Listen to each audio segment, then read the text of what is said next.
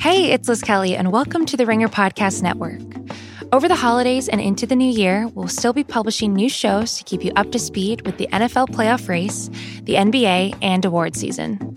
We've published some great episodes in the month of December, including 2 rewatchables on Happy Gilmore and The Godfather Part 2. Chris interviewed Watchmen showrunner Damon Lindelof on The Watch, and the Ringer NBA show ranked the top 25 players of the 2019-2020 season so far. Lastly, happy holidays from The Ringer.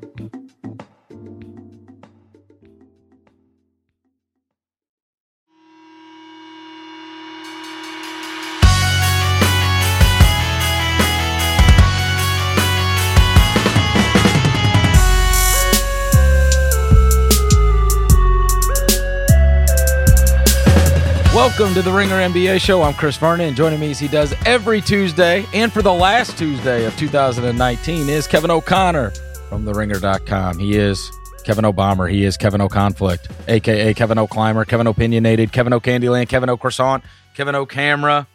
Kevin! Berto, Happy New Year. How you doing? Happy New Year to you. Did you make any New Year's resolutions? No, not yet. I'll figure that out after we record the podcast. Got to get this done first, Chris. That's what you're going to do. You're going to do the podcast, and then you're going to sit down and make New Year's resolutions. well, I'm going to take care of some errands, then I'll take care of the resolutions. Hopefully get to that today before the new year begins. Do you have any plans tonight? Are you going to do anything special? No. No? No. What? Are the kids staying up late? Are they going to be able to stay up? I'll watch the NBA games. I'll watch Texas, Utah, whatever bowl game that is, and then I'll go to bed. It's going to be really exciting. I stopped New Year's.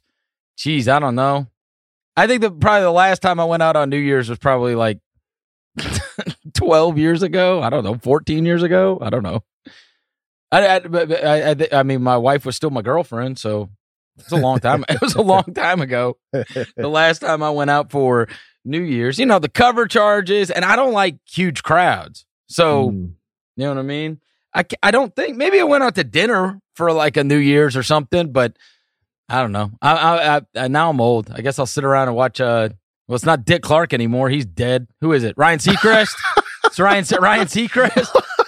I think it's Ryan Seacrest now. He's doing, and he still does like Dick Clark's Rockin' Eve. They don't even call it like Ryan Seacrest Rockin' Eve. Wow. Don't they still call it? I think they still call it Dick Clark's Rockin' Eve. His legacy lives on. Hopefully, no extended family of the Dick Clark family are listening to the show. Well, no, I mean, I've just stated a matter of fact. Yeah, it's not like I slandered the guy. It's just the way it came out. That's all. Hey, they still got his Rockin' Eve. It's still rocking. Yeah, I mean, he still lives on New Year's Eve. It's always a show like to put on TV until you fall asleep. Let's get to what has happened since we last spoke. And first things first, we have had some juggling in the Western Conference standings because some of these teams that started off better than we expected probably have gone into a free fall. We have 3 teams now that are all 2-8 in their last 10 games, though a couple of them have won recently. Phoenix has won 2 in a row. Minnesota got a win last night. Sacramento still in the middle of their losing skid with 7 straight. But with those 3 teams, Phoenix, Minnesota, and Sacramento, who have all really fallen back, which of those do you think can get back in the mix or will get back in the mix? I mean, of those 3 teams, the 2 teams are the best players I would give an edge to. Phoenix with Devin Booker or Minnesota with Karl Anthony Towns. Those teams have the most talented players, so I would say they naturally get the edge in that respect. And Phoenix last night winning the game that they did against Portland was a nice win for them. DeAndre Ayton back coming off the bench behind Aaron Baines. I think I would lean towards Phoenix, Chris. I mean, earlier in the season, we're calling them the Bright Now Suns, and they have really sputtered lately. They're not good. They're 13-20 now, but they have won 2 in a row. Devin Booker still a high-level player. I would give the edge to them, especially with Ayton back and the type of lineup versatility they'll have now. We agree. And that was a good win for them last night, coming back in the second half and beating Portland 122-116. I agree with you. I have seen all 3 of those teams in person, a couple of them multiple times this year. Phoenix is the best of those three teams, and I think it's pretty significant. I know the records are close, but I think Phoenix is the best of those. They have impressed me, and Monty Williams got those guys passing the ball. They've gone through some injuries. It'll be interesting to see how Ayton fits back in, because Baines is a really good fit for them, for sure. And a guy that keeps the ball moving, and they've got like the role-playing point guard who keeps the ball moving. They've got the role-playing center who keeps the ball moving and plays defense. And so, yeah, I'm a Phoenix believer. I don't think Minnesota, outside of a move, I mean, they have had their injuries for sure. I don't think that they have the leadership to get by. And with Sacramento, God bless, they just so far exceeded our expectations, Kevin. And now you read these stories out of there about Buddy Hield not, trusting the coach and guys getting into it. And Dwayne Dedman. Oh, my God. Yeah. Look, Sacramento fans killed me for making fun of the Dwayne Dedman signing. They killed me for it, and they are nowhere to be found now. And number one, beyond, because Dwayne Dedman is the perfect. I watched him 2 times against my team one year. I have a strong opinion about him. He played for a rat team and put up numbers, and now he's a big that can stretch the floor. And and they paid him $40 million, and this guy wants to be traded. When you're to the point where Dwayne Dedman is requesting a trade, things are in the toilet. And they were so much better, especially, getting by without Fox and Bagley. Just weird how this thing has fallen apart so quickly. It's a weird situation there, especially the Buddy Hield stuff. Oh, the Buddy Hield stuff. I mean, just to kind of like give the briefest summary possible. There's been a little bit, it seems like, of finger pointing in a way. Is that fair to say, Chris? Yeah, well, look, I mean, the coaches don't trust me. And, of course, they ran the plays for him in that double overtime game that they came up short in. Just strange. I mean, he wasn't happy until he got that contract. And now he got the contract, and he's upset about something else.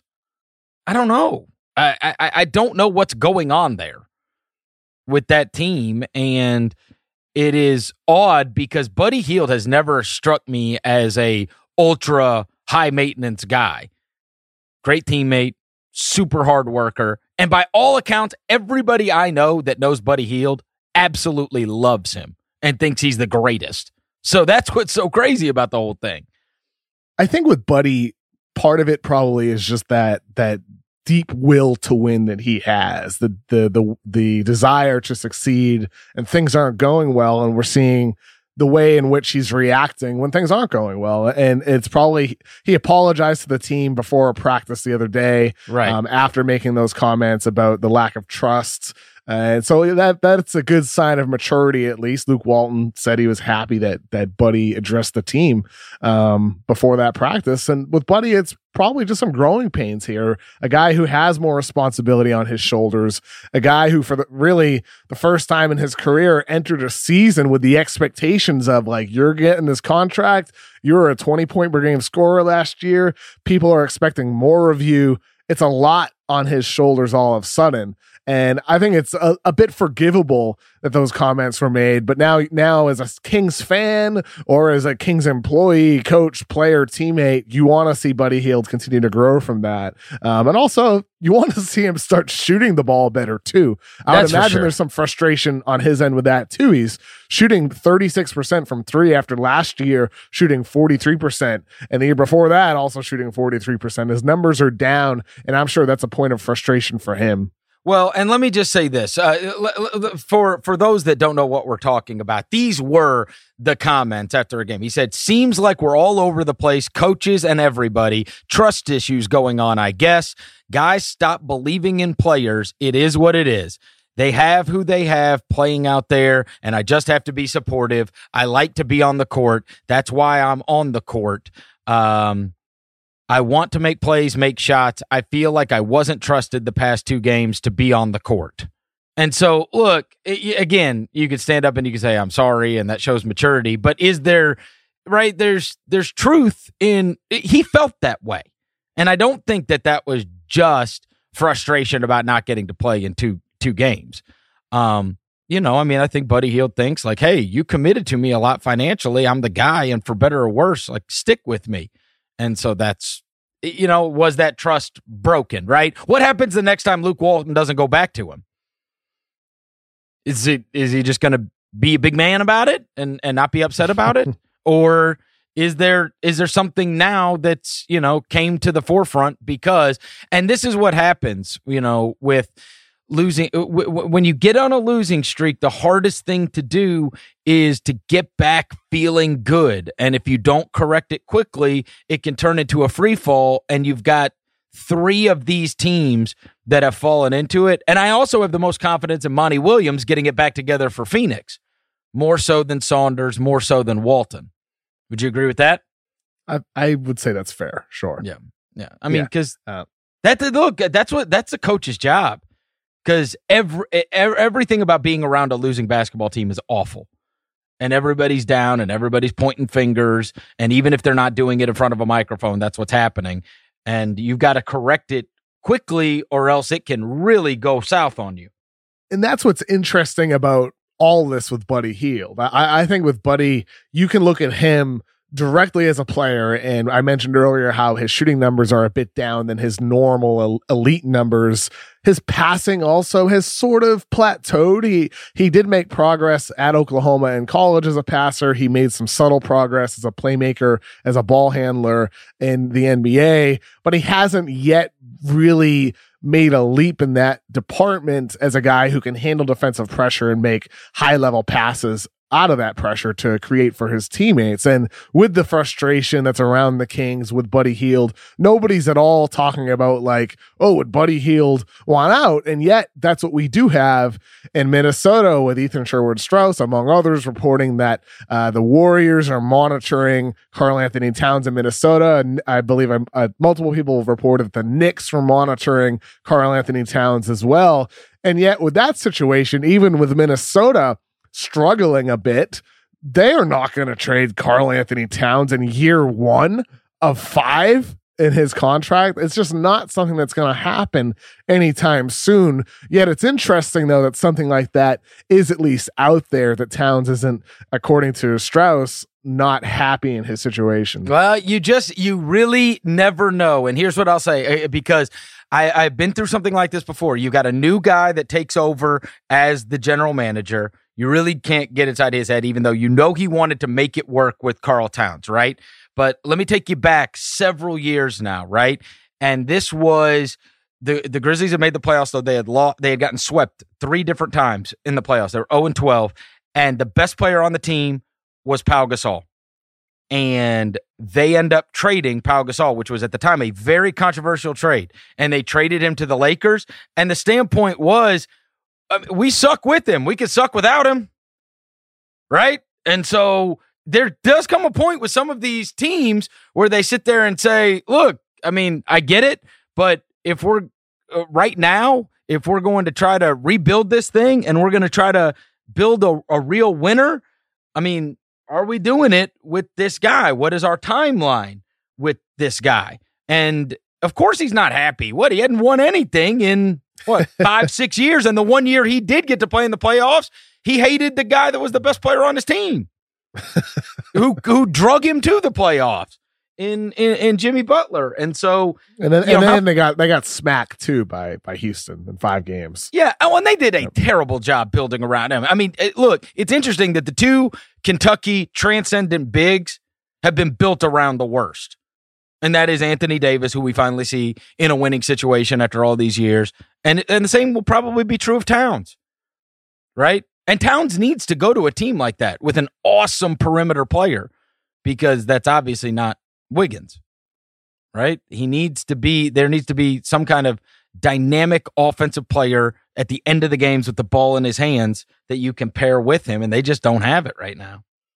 No, they don't. And one of the reasons they're putting Jarrett Culver in a primary playmaking position. And he is, as a rookie, had mixed results, but you do hope that's something he grows into more. But even then, though, that's still not what he's going to be in his prime years. And if you're Minnesota, you would hope in this draft that is overflowing with guards, ball handling players, that they're able to find a guy that can fit into that role and become that guy that accelerates this really, it seems like they're in limbo right now with Karl Anthony Towns. That he's able to accelerate that and make them a consistent playoff team, because look, they're not going to trade Towns. It's like, it shouldn't be even a conversation right now, but it is accurate to say that teams are monitoring the situation, as they should, because a year or 2 years or 3 years from now, if Minnesota has not made any progress from where they are today and where they have been, you damn well can bet that Towns is not going to be happy. And at that point, Minnesota will have to at least think about it. But that's a long way from now. It is really hard to build with your absolute best player being a big guy unless you get the perimeter guy to go with him. I mentioned Pau Gasol.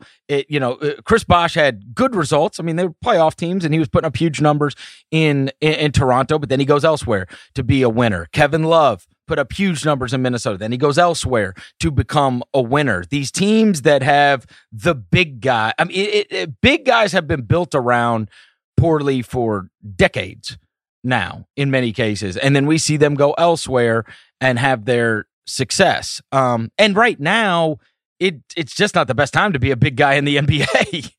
With the way the league is, you see the stars have the ball in their hands. They don't have to be passed the ball; they have it, and most of the time when they're bringing it up the court. You see that in a lot of successful teams. You see the two LA teams with McGee and Zubats at center. You see it with Boston with Daniel Tice and Enes Kanter. You see it in situations across the board that teams are able to have centers that make under $10 million and successfully have that player fit into their formula rather than be the formula. And I'm not necessarily sure that that's something that matters. It doesn't matter if you're a truly elite big like Anthony Davis. It doesn't matter at that level. But that's the question teams like Detroit have to ask when it comes to making a decision on Andre Drummond. That's going to be the problem with some other guys that come up for contracts in the near future too. It's the difficulty also in building around a guy like Towns, who is a level below Anthony Davis. Towns is a great player, but he's not an elite player like Anthony Davis. It's same thing, even for that matter, with like Utah with Rudy Gobert. Rudy Gobert is a great player, but there's still been challenges in playoff series in the past with him on the defensive floor, defending on the perimeter, with lack of spacing on offense. It's been discussed before, but I do wonder if some of these teams building around cheaper centers might be what teams prefer to do moving forward. Well, I think that's absolutely. Look, there's just no doubt between the teams that really win, and you do wonder, is there a ceiling on somebody like Denver because their best guy plays that position? And you also think about it with the upcoming draft, right? Do you take James Wiseman as your next franchise guy? I mean, it's hard to know if your best player can be a big guy because our best big guys have been built around so poorly, right? Like Anthony Davis and Karl Towns, probably the two best big guys to come into the league in the last decade, right? And we say, well, it's not really a fair shot because you built around them so badly. Like, what if they did have somebody else with them that was in the elite level, like one of the best perimeter guys, and neither of them ever played with that? And now you're seeing what it looks like when Davis has somebody like that on his team, because he doesn't have all that much besides LeBron. And I get it. It's LeBron, so he makes the difference with everything. But I don't know. I mean, you think about the big guys that have come in, and even like power forwards over the course of the last couple of years that have come into the league. And I mean, geez, even if you go back 2 years, Kev, you don't think they'd rather have Luka Doncic or maybe even Trae Young or maybe even somebody else than DeAndre Ayton in Phoenix? Of course. That's what I'm saying. But I mean, we're going through this now, and at some point we got to realize these guys that, hard to build around a big guy these days. It is hard. And for what it's worth, just to add a couple other players like Bam Adebayo on Miami, another guy drafted in the middle of the first round. Brook Lopez, Milwaukee able to get him as a discount big man out of free agency. lot of cheaper centers were able to fit into teams rather than being a core piece. And they can become a core piece. Like Bam Adebayo has in Miami. And it's just going to be something interesting to monitor. You're right, with James Wiseman being the clear best big man prospect on paper. Well, but is he a guy you want to invest in? I don't know. And let me just correct one thing before I get destroyed by the Twitter intelligentsia. This is saying without Embiid. Embiid is the best of them outside. I mean, if you want to argue Embiid and Davis, and Embiid has been, he's got players around him. And is Embiid the guy that gets the ball at the very end of games? I mean, that's what we're going to find out when it comes playoff time, right? Because they had Jimmy Butler last year when he has had his most success. And Jimmy Butler was the guy versus the Raptors. At the end of those games, you saw it was Jimmy. And so who is it now? Because it's going to have to be Tobias or Josh Richardson or Ben Simmons. I mean, this is why people think there could be a ceiling on what they do. And we will find out. Maybe Embiid's the guy that you can just feed the ball to with the game on the line, and he's going to go take you home with it. You need better floor spacing around Embiid if you're going to throw it into the post to him. Everybody still thinks they need the perimeter guy, and that's kind of the key to this. And that was the story going into the season. Who is the guy that steps up and becomes that playmaker at the end of the clock in the fourth quarter against a set defense? You hope it would be Tobias Harris or Josh Richardson. You hope Ben Simmons could develop his jumper off the dribble to become more of a threat where defenses aren't switching or going under screens.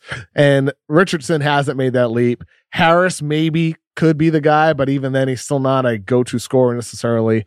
And Simmons hasn't improved his shot. So that's something Philadelphia does need to search for or figure out ways around that. But that is a looming issue for that team that I thought Richardson would be a bit better than he has been. And maybe it's just about running more pick and roll for Philadelphia, but I'm not convinced that's any solution either. All right, let's get to, so earlier we mentioned Buddy Hield. The top of his draft class, at least the top three, have been absolutely sensational. And we've talked a lot about Ben Simmons over the course of the last few weeks. Surely you have. But Brandon Ingram and Jaylen Brown were the second and third picks in that draft. Those two, and I know you don't particularly care about players of the week, but it was interesting to see the number 2 and number 3 pick in that draft were the respective players of the week. And the Pelicans have actually come along and been playing better basketball as of late. A really good win recently in Denver. And they've gotten some wins. And, I've seen these pictures of Zion out on the court, dunking. Warming up. He before, dunks. Yeah, dunking, warming up before games. I'm getting excited because the big Martin Luther King Day game in just a few weeks is in Memphis. And I'm wondering if that could maybe be his debut. Right? Because they play. I mean, it's a center stage game in Memphis versus the Pelicans. And that's why they put it on Martin Luther King Day against the Pelicans, because they were going to have Zion Williamson. So anyways, now with him on the horizon and with all of these teams, as we mentioned at the top of the podcast, in this free fall, I mean, if you're New Orleans, hell, you're 3.5 out of the 8 seed. You absolutely bring Zion back as soon as he is healthy, and you try to take a run at this thing. They've won 4 games in a row, and by virtue of these other teams, free falling, they're right back in the mix, for God's sakes. About a month ago, I remember you saying they go on a little win streak, they're going to be right back in this. Well, yeah, here we are, and that's crazy. That's the nature of the Western Conference. I know you're only 4 games away. You're literally you go on a 4-game win streak, and now it's like, well, geez, now we have to recalibrate what we're doing. I mean, we were just a week ago talking about, do you just punt? Do you just say to hell with this season, bring it back next year? And the answer now is no. It changes. And they've had some nice wins too. They beat Portland and Denver on the road. They beat Indiana at home. And then on Sunday night, they beat Houston. Granted, none of Houston's best players are playing, but still 4 games in a row. They have pretty much this entire week off before a 2-game road trip against the Lakers and Kings.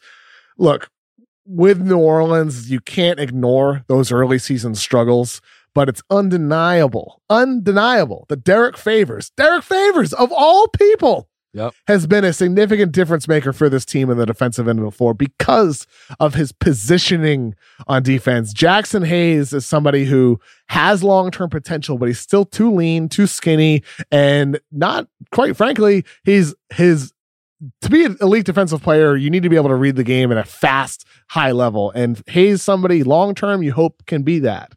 But right now he is not. Yeah, I'll tell you this, Kev. Derek Favors is just 100% solid veteran. You know what I mean? And sometimes just plugging those guys in, it just can make a radical difference. Yes. He knows what to do. He knows how to keep the ball moving. He produces. You know what I mean? Like, there's very rarely you ever going to see a Derek Favors game where it's like 2 points and 1 rebound. You know what I'm saying? Like, he gets you what he gets you. He's a rock solid player on both ends of the floor. Yeah. He's a great screener. He's a good decision maker as a big man, knows how to roll to the rim, good timing on everything he does. He's just a guy who enhances players around him, and he sort of touches on what we're talking about with other centers. He's a non-elite center. He's not even a great center, but he's a good center on an affordable deal under $20 million, and he fits into whatever team you're building with. And with New Orleans, what you're building is something that you're seeing Vernon Ingram emerge into a superstar. This season, he's shooting the heck out of the ball, shooting career highs from 3-point range and from the free throw line. He tweaked his shooting form. He has a smoother shooting release. And in the past, he used to really have a pause at the top of his release that both from the line and from the three-point line off the catch, that probably may have been the cause of some of his inconsistencies. He has a smoother release now, releasing it as he's jumping towards the top of his release point. It looks good. It looks smooth. It looks consistent.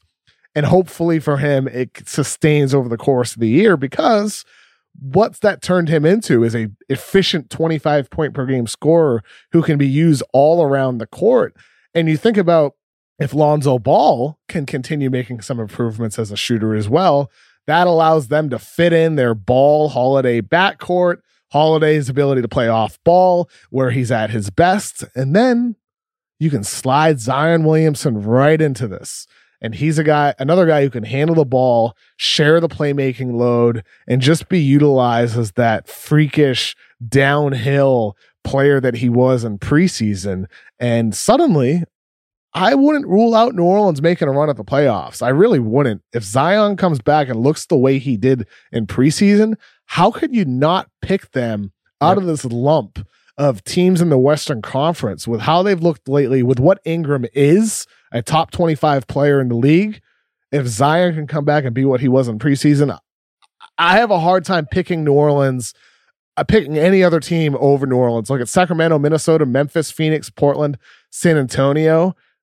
I don't know, man. Yeah, we all liked them going into the season. Their roster looks good, and it looks pretty balanced, and they've got a good, collection of veterans and then it was just so wrong, and it was going so badly. And typically, even now with their 4-game win streak, typically if you've got 11 wins at this point in the season, you're punting. The season's over. But the West has been so crappy, record-wise. At the bottom. No, that's what I'm saying. There's a 7-team dogfight for the 8th seed, and they're all in that mix. And so we got to the point where, geez, man, their record is so bad. Maybe they're going to move off Drew Holiday. Maybe you end up moving JJ Redick. Now you hope to get Zion back and keep it all together, because like you mentioned, I had said this a couple weeks ago, you're just a win streak away. Now, I didn't think we'd get to the end of the calendar year and be able to get 4 wins and be back in the mix, but here we are, and that is spurned on by these total free falls. We have 3 teams that went 2-8 in their last 10 games, and so your win streak is just accentuated that much. You're not expecting all of those teams to simultaneously have a free fall, and it would theoretically look like you were much farther out of it, but by virtue of that, they're right in the mix. And so I'm with you. Get your guys back and take a run at it, because it wouldn't surprise anybody if they had their full roster and they went 8-2 over a 10-game stretch, and then you're in the friggin' 8th seed. You know, I certainly, with their whole healthy roster, wouldn't you take it over just about everybody ahead of them? Sure. Right now, with their fully healthy roster, yes. You like them better than I'd rather have their roster than the Spurs, the Blazers, Suns, Grizzlies, T-Wolves, Kings. I mean, player for player, if I'm just picking them off a wall, I think yes. I mean, I love New Orleans entering the season. Yeah. And I love Vernon and Ingram. So, and I think Lonzo Ball's improvements have been not overlooked necessarily, but I think it's for real what he's been doing off the catch as a shooter, shooting 39% on over 100 catch and shoot 3-pointers. And that's a small sample overall, but I'm impressed with his shooting form, with how he's kept it consistent. And that's encouraging moving forward. Same with Brandon Ingram. I mentioned his improvements earlier, and maybe, I mean, hopefully like that could someday happen for Zion as well. A long way from that being a conversation with his shot. But the improvement from Brandon Ingram and Lonzo Ball, and the threat they can be as a shooter off the catch just increases floor spacing and it's going to make it a lot harder to stop Zion Williamson on his rumbling drives to the rim. I gotta be real, man. Like, I can't wait until Zion gets back. It is going to be an injection of energy and excitement into the season. Well, I tell you this, you know who else can't wait? ESPN, NBA TV, and TNT.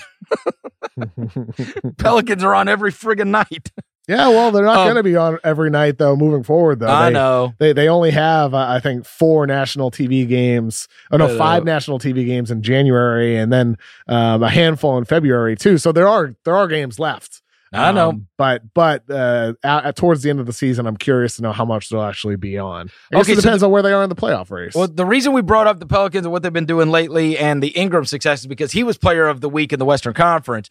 In the Eastern Conference was the 3rd pick of the 2016 draft. Now, I am going to ask you 2 very difficult questions that are going to put you in a very hard spot. Okay. You ready? Yeah. All right. First question. You are Danny Ainge. You can only keep one of them.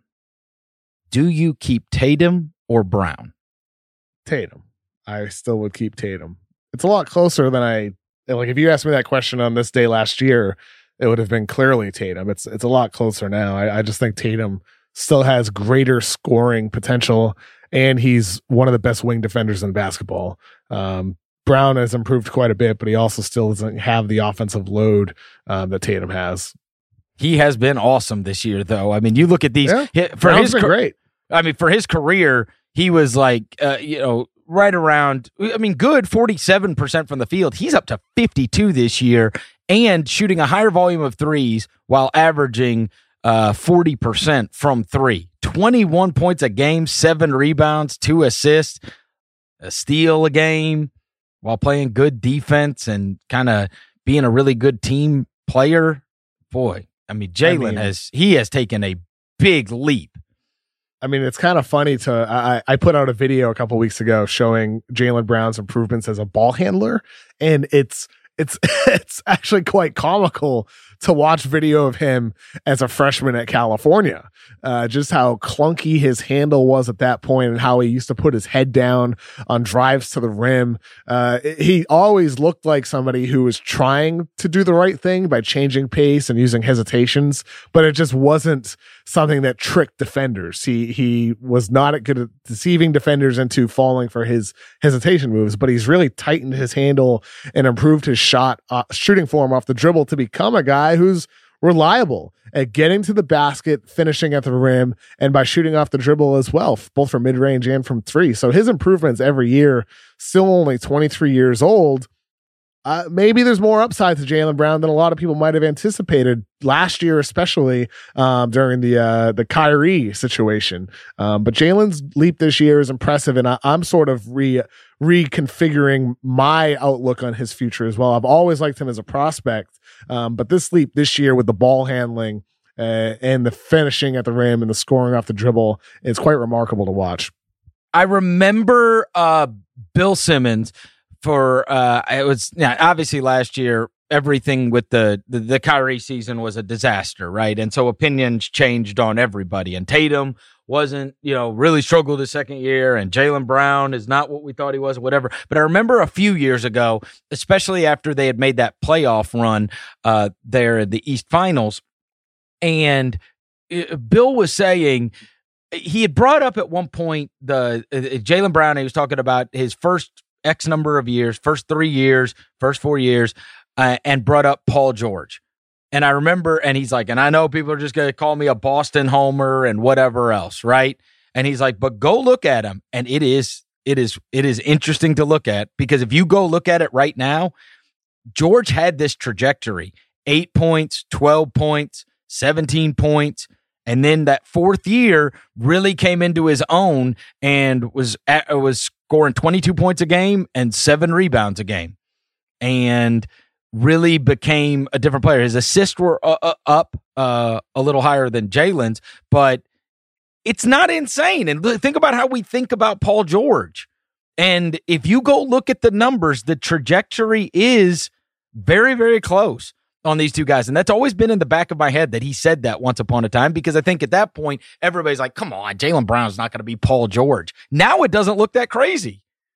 Same thing with Tatum too. I mean, the comparison for Tatum was always somebody like Paul George, and with Tatum right now, the problem is his at rim finishing, and that is concerning. It is something that hasn't gotten much better since he was at Duke, but he's getting there more often, or at least showing a desire to get to the rim more often. And he's a better shooter than Jaylen Brown too. You know what? So it's like with Tatum, it's like, does he go down the Rudy Gay path where he is what he is, and he doesn't get a lot better as a finisher? He doesn't get better at drawing fouls, or does he make a leap at some point like Paul George did? We'll see what happens with Tatum moving forward. And with Jaylen Brown, you're right, though, that the progress he has made does make him interesting for his development moving forward. But with Tatum being 2 years younger, and I think a better ball handler, showcasing more potential as a scorer, I still view him as the higher upside guy of the two. Well, and it is fascinating. Paul George, Jaylen Brown. Earlier we mentioned Brandon Ingram, another wing guy. I mean, those are all year 4 look like a radically different player, right? And so we're not to year 4 on Jason Tatum. So next year would be the year. And I could see that happening with him, where our opinion changes even more next year of Tatum. Because with those 3 guys that we mentioned before, it was year 4 that they started to look like what they would eventually become, which is outstanding players in this league. And all-stars, right? Like, and Jaylen may make it first. I don't know if both of them make it, or because Kemba will make it, right? And Brown or Tatum, and probably Brown, wouldn't you say? I mean, Kemba should make it, and then Tatum or Brown, or possibly both. I haven't really went in deep on figuring out my entire all-star selections, but both of them should at least be in the conversation. Okay, how about this? All right, so the other question I told you I was going to ask you too, that was going to put you in a hard spot, okay? So the other one is Ben Simmons went number 1 that year, and those two went number 2 and number 3, right? I think it is fair to say that the next, the other player that we have to throw in that mix is Siakam. And Siakam was drafted 27th that year. Malcolm Brogdon was 36 too. But we'll just put Siakam in that mix. If I redo this draft tomorrow, where does Siakam go? Oh, Jamal Murray's in there too. For the exercise, let's stick to those 4 though. Okay. Where does Siakam go? Yeah. So with this redraft, I know this is hard, right? No, I want to just make sure I get this right. We're picking for the future. Like, we get this guy for another 10 years. We get to do this. We know what we know, but we do it tomorrow.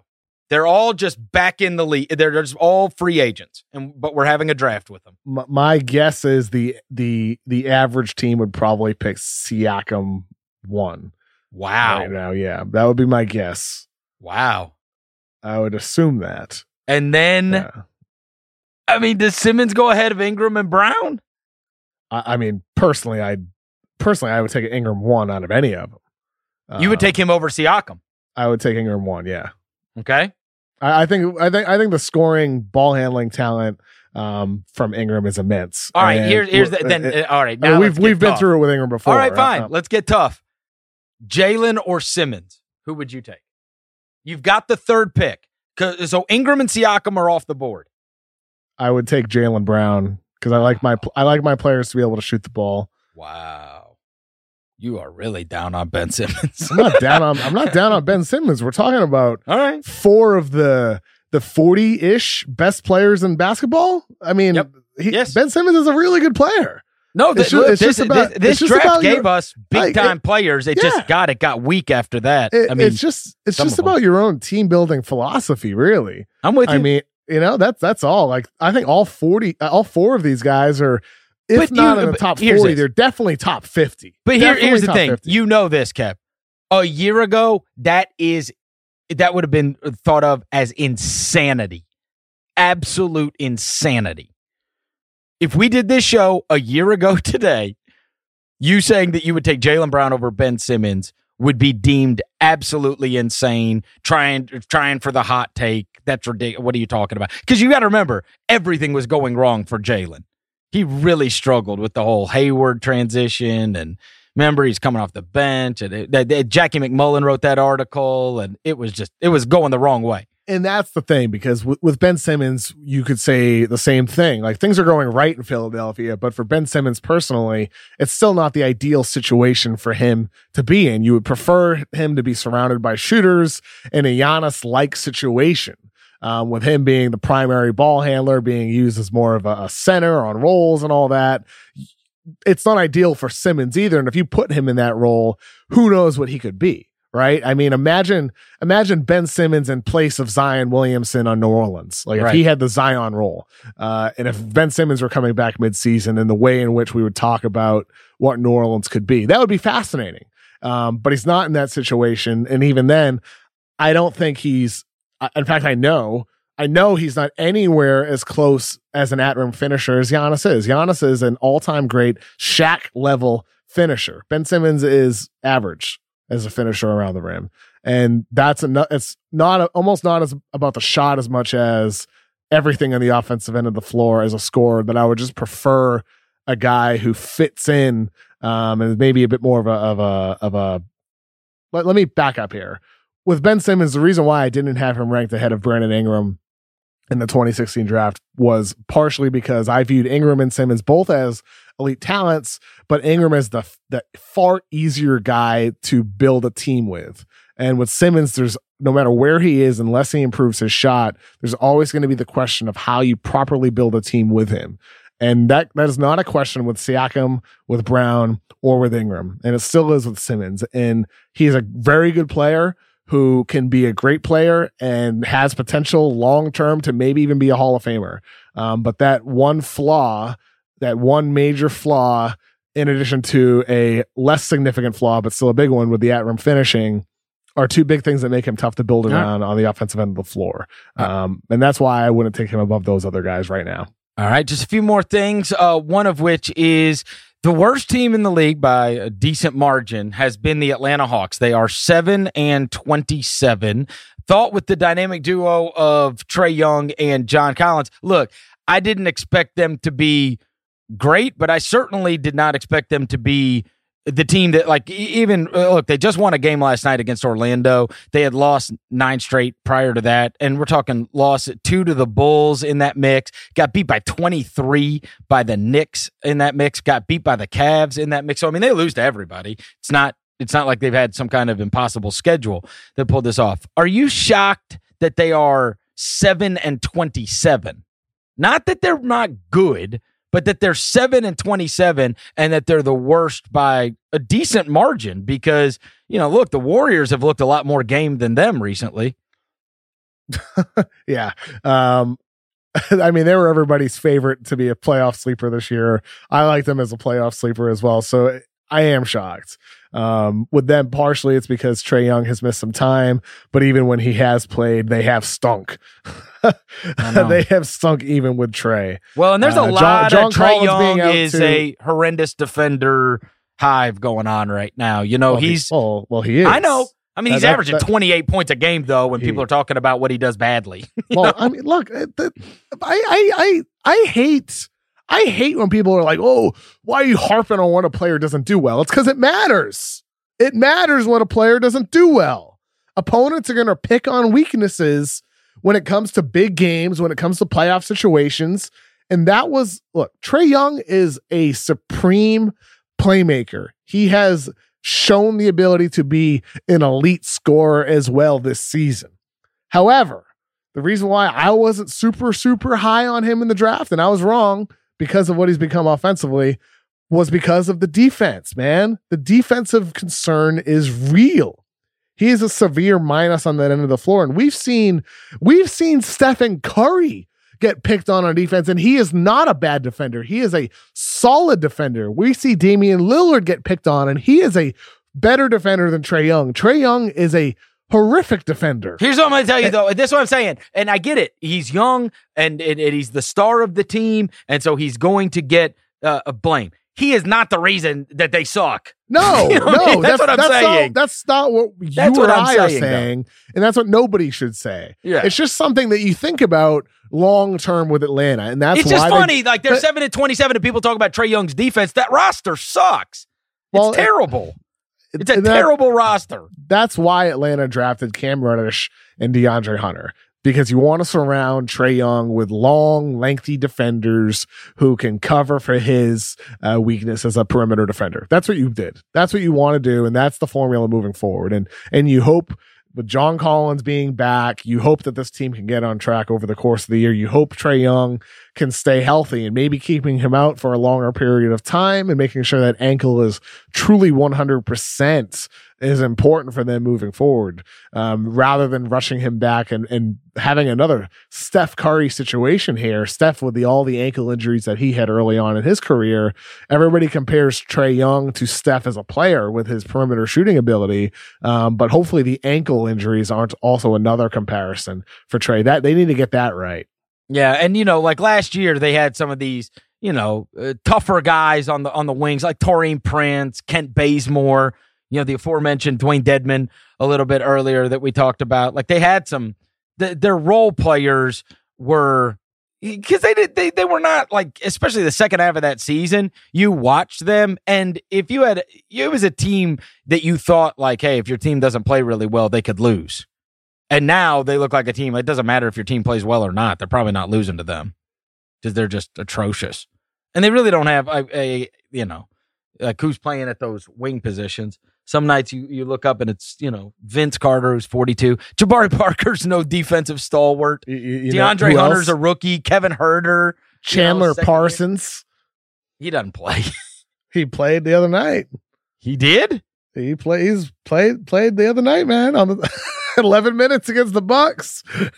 Oh my God. Oh, I did see that news yesterday. They signed that guy, Charlie Brown Jr. What an awesome name. There's my good grief guy. That's good grief. Charlie Brown Jr. I've never heard of him. He played at St. Joe's, huh? By the way, I'm hoping Charlie Brown doesn't steal minutes from Cam Reddish, because I'm still rooting for Cam to get on track, because he has not been good. It's December now, still hasn't been good. You don't say. It's a little scary. It feels a little Marquise Christian. Hate to say that, but I mean, 32% from the field. You're 9 foot tall. How is that even possible? 32%. He's a 6'8" forward, and he's athletic as hell. How do you shoot 32%?